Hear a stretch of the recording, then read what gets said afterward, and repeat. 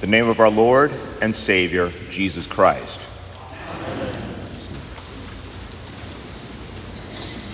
Here's a very normal scene. A young couple is newlywed. They're going to have a honeymoon in Hawaii. The bride lovingly talks to her husband. She looks forward to the time with her husband in this new place when they can be together and have a joyous time. Being with her husband at this time and also knowing her destination with him, she does not mind the lines at the airport, sitting in an uncomfortable airplane seat, enduring a long flight, and having whatever meager airline food she is served. She's with her groom, and they're going to be in Hawaii together. A very normal scene. So it is to be with us Christians. We together are the bride of Christ. He is the groom. We as sinners do not deserve to be his. Out of divine mercy and grace, he has redeemed us and made us his bride, the church, with his blood on the cross. He has wed himself to us in the waters of holy baptism. He is now with us, and our lives are joyous in his presence now, despite any earthly hardships and our own sinful failings, for which we repent and joyously receive his forgiveness. We are with Christ now, and we know that we will be with him face to face in his new Jerusalem, enjoying eternal bliss in his presence. This is ours together as his bride, and our individual lives as well. Hence Paul says in Philippians 1, "For me to live is Christ, and to die is gain." Life is Christ, and death is gain. Paul has it absolutely right. Life is Christ, and death is gain. Jesus, his Savior and Redeemer, is with him in prison, and if he suffers martyrdom, which is a real possibility for Paul, he'll be present with Jesus forever.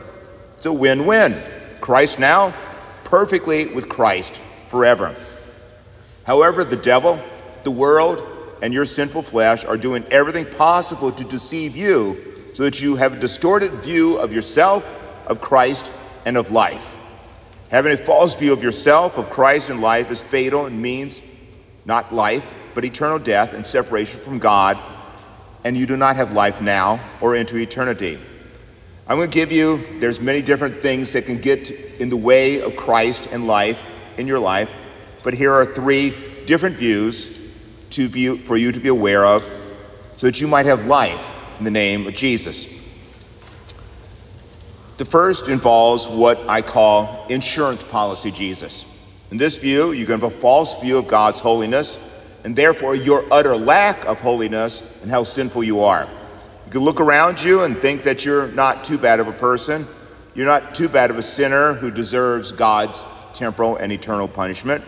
So Jesus can easily become for you just an insurance policy, just in case you need enough forgiveness to avoid hell.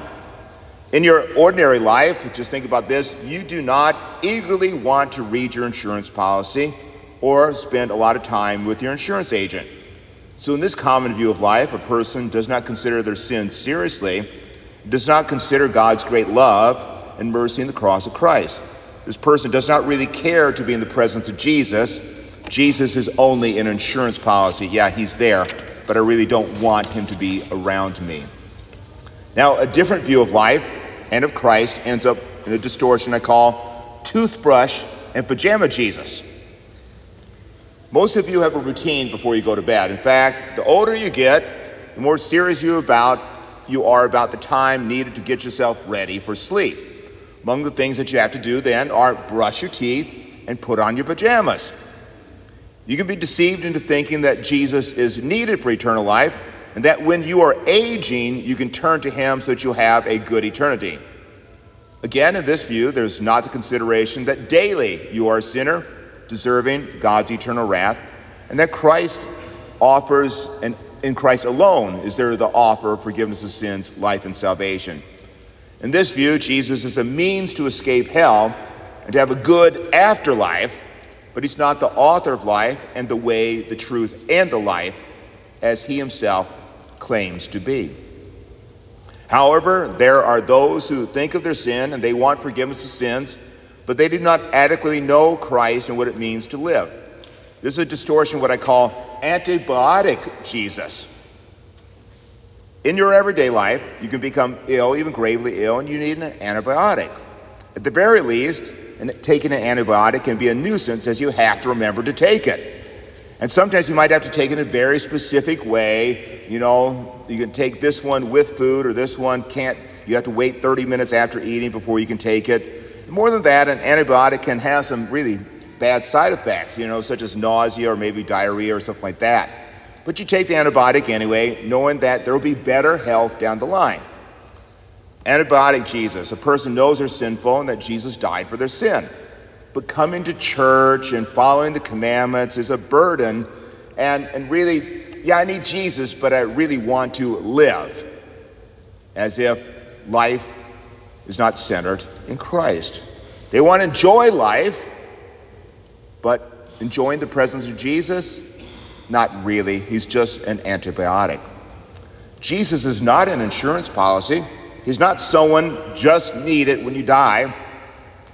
And he's not an antibiotic so that you'll feel better and then you can get on with your life.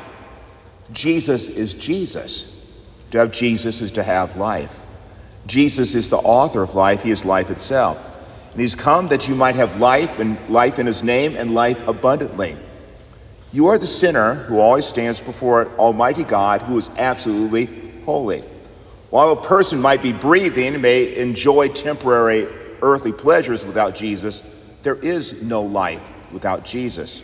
To be cut off from the author of life and the giver of life is not living, neither here nor in eternity. To have life is to have his forgiveness and salvation, to be his gracious and loving presence. Jesus has taken your full load of sins by his obedience on the cross. He's carried your sins to the cross because he loves you. With an everlasting love and divine mercy, he has died for you. He rose for you. He sent his apostles to preach the gospel. To have life is to be reconciled to God through Christ Jesus. To the sinner who knows who Jesus is and what he gives, there is such joy and comfort in being in his house with brothers and sisters to praise his holy name. What a blessing it is for all of us to be together in this sanctuary, to stare at the cross behind me, to hear the words of the gospel, to hear the gospel sung to you, to pray to your Holy Father in the name of Jesus. There is peace in Jesus in the midst of pain and earthly loneliness because he promises to be with you always. There's such contentment to know that you have Jesus now and that one day you will see him face to face in the inexpressible joy of the New Jerusalem. This day, your Lord Jesus is with you. He has promised that where 2 or 3 are gathered in his name, there is he also. You're gathered with him in joy, knowing that you will be gathered around him with all the saints in the New Jerusalem, singing his praises along with the angels of heaven. He now promises to give you an anticipation of his promised feast, of the marriage feast of the Lamb. He gives you anticipation of that in this feast this morning, his own body and blood given for your life and your salvation. Life is Christ now. Life is Christ forever.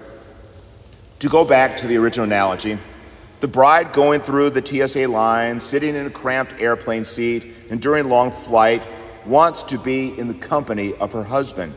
She enjoys his presence now and is eagerly awaiting their honeymoon. The Christian rejoices that their condemnation has been changed into reconciliation, that her Lord has made her part of the body of Christ, that he gives his gifts in the divine service, that his word is sure and will sustain her through the week, and he promises to be with her always. Though this life is so often a valley of tears, she knows that she will see her Savior and the Lord face to face forever. She knows that her aging body will be replaced by a glorious body, that her joy will be complete with the saints of God forever. The highlight of her week is to be in the Lord's house, with the Lord's people, receiving the Lord himself in word and sacrament and singing the Lord's praises. The highlight of her day is time spent in the word and prayer. Furthermore, she knows that though the eternal joy of the new creation awaits her, she remains here to serve her Lord and her fellow man. The Apostle Paul was certain that it would be better for himself to lose his life and to be present with Jesus immediately. But he also knew that it would be better for the Christians at Philippi if he would continue to serve them. We as Christians live for Christ and for our neighbor.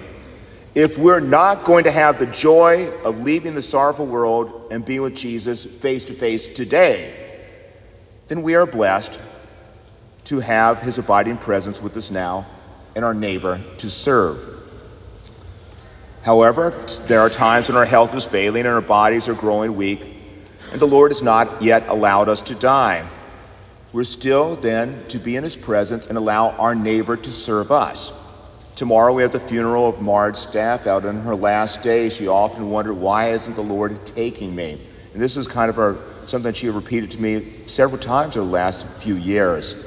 Well, the Lord didn't take her until recently because the Lord wanted us to serve her. We know that at the time of our death, the Lord will be with us. We don't know what that time will be, but we know who Jesus is. For me to live is Christ, and we know to die is gain. We know who is the way, the truth, and the life. It's Christ. For me to live is Christ, and to die is gain. So rejoice in the Lord always. Again, I say, rejoice. The Lord is at hand, and the peace of God that surpasses all understanding will guard your hearts and minds in Christ Jesus. Amen. We rise for prayer.